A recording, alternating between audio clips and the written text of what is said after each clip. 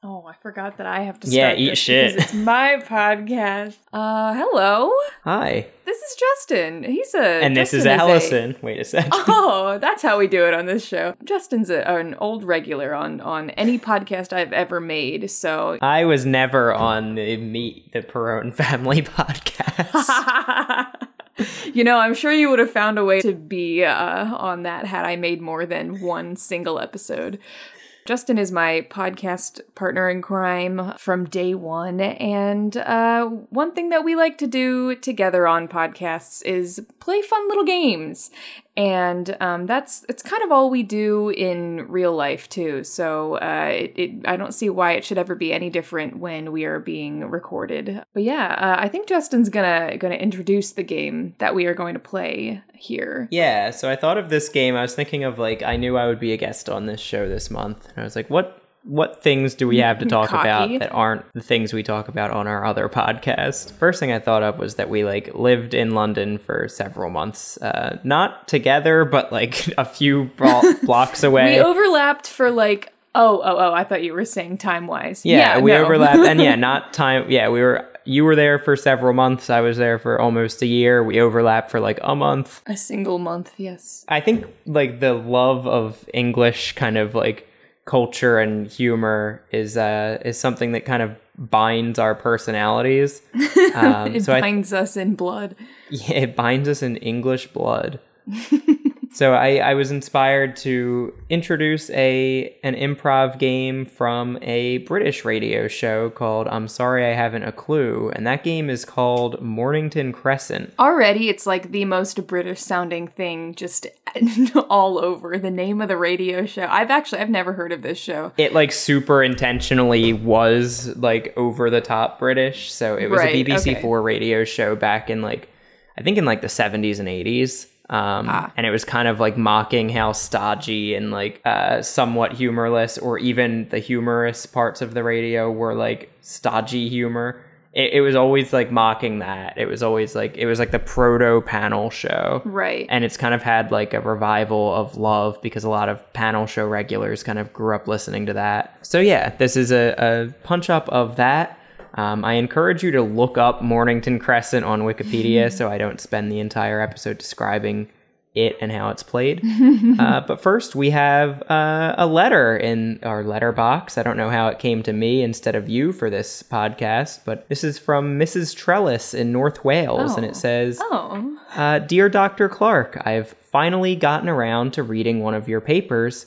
I made sure to put it back on the doorstep so you can read it when I'm done with it. Mrs. Trellis, yours in paper infamy from Northwest Wales. I actually really like that. Thank you, Mrs. Trellis. Yeah, it's always nice to hear from a fan. I wish that would have been addressed to either of us, but that's fine. There's also just an awful alarm going off somewhere, so that's good. Oh, Harry, the super just waved to me from the roof. Oh, hey, Harry. And I assume that he didn't seem very concerned. That means the alarm is not a reason to exit the building, so that's good. Now I think it's time to move on to Mornington Crescent. And if you as an audience member have looked it up by now, I'm sure you're familiar with the fact that there are many, many rulebook variations. And I think since we're playing from America, it's only fair that we play by the 6th International Transatlantic rules today. Yeah. Okay. I guess that would probably make the most sense. Well, yeah, since we're playing under the International 6th edition of the Transatlantic rule set, that means you're not a Capricorn, correct? No. It might be like my fucking rising sign or something like that. Should I know? Do I need to know? Well, because it's not your main sign or whatever, it does mean that you go first. So you can start us off. Oh, okay. Okay, and so I just name any tube stop, correct? You just start us off, and we'll see if your move is legal. Yeah, well, I'm gonna start us off.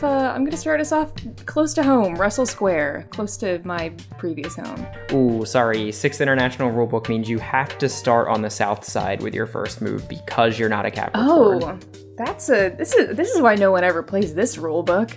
Well then, I guess I'll just go with Clapham North. Ooh, I'll raise your Clapham North and see to you with a Clapham Common. Playing it pretty safe, I would say. I mean, it's called Clapham Common for a reason. I could have went with Clapham Uncommon, but I thought it was a little early in the game for such a gambit. Well, then I will jump your Clapham Common, Elephant and Castle. Ooh, Elephant and Castle. Now, I thought you were an inexperienced player, but I'm starting to see that you're familiar with the Lockhead Gambit. Yes, yeah. So that means you're in trouble because I've already recognized your Lockhead Gambit, and I can hit you with Hammersmith to disarm your mounting attack. I would like to point out that I think you've fallen right into my trap. I didn't think you would think so little of me that I would think so little of you that you wouldn't be able to recognize my Lockhead Gambit. I knew you would. This is all it's a double bluff, as they say. Which means that, what did you say? Sorry? I was on Hammersmith. Oh, Harry wants to play, sorry. I forgot this is the transatlantic version, so every super, I'll have to call my super and see what her move is, actually. Yeah, you have to call that dog who lives outside your door now, actually. Yeah, and Harry, he's actually signaling to me from the roof that he would like to, oh my god, hang on, let me make sure that he's kind of far away. He's okay. I'm just trying to, he's dangling, but he is, I'm trying to make sure I have his hand signals correctly. I think I'm gonna trust him on this one. I think he's telling me to play Baker Street. Ooh, Baker Street. Wow. I did fall into your trap. You're right. I did think that you didn't think that I knew what you knew, but you knew that I knew that you knew that. So I think I'll have to make a big retreat now. I'll go out to, I don't know how far is safe enough. I need to better run. Maybe double cross my diagonals here just to make sure that you can't make a double blind attack. I'll go out, how about Uxbridge? Okay. So you're taking an offensive front on this one.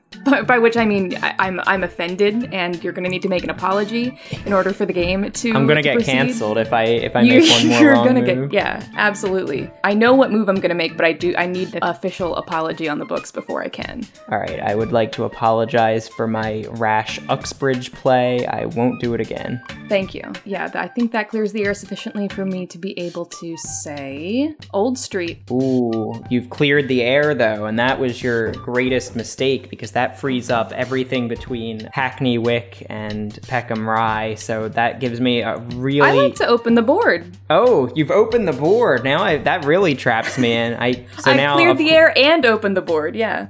You've cleared the air and opened the board, so that leaves me with pretty much only one move. I'm stuck saying Barbican, and now the board's all yours. Mm-hmm. Aha. And you know what? You know me, I've always been, I don't like a lot of options, so I've kind of played myself here. And that being said, I am gonna play myself and play, I'm gonna go back home, as you must, and play Holborn. Ooh, Holborn, what a mistake. We're playing the 6th edition of the Transatlantic Rules, which means I can now say Mornington Crescent. You know what? Sometimes I just want a game to be over. I want you to know that I was in control the whole time. I feel dirty after that match. I need to take a shower. Yeah, that was how you play Mornington Crescent. I think we're the first people under 80 years old to ever play it. I'm glad it's been revived by 2 Americans born in the 1990s. I really like it, and I want to find a way to play it on robots. I feel like that's actually probably very easy. I feel like teach some New Yorkers how to play it, and then play it with the MTA map.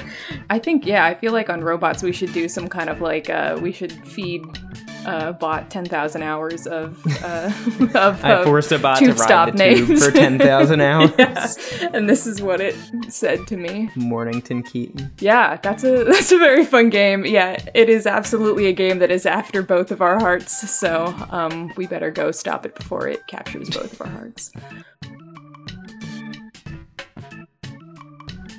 This has been day 3 of the February Project September edition, a mini podcast where I make an audio piece of 10 minutes or less every day in the month of September 2021. If you'd like to find Justin on Twitter, you can follow him at JustinHCI.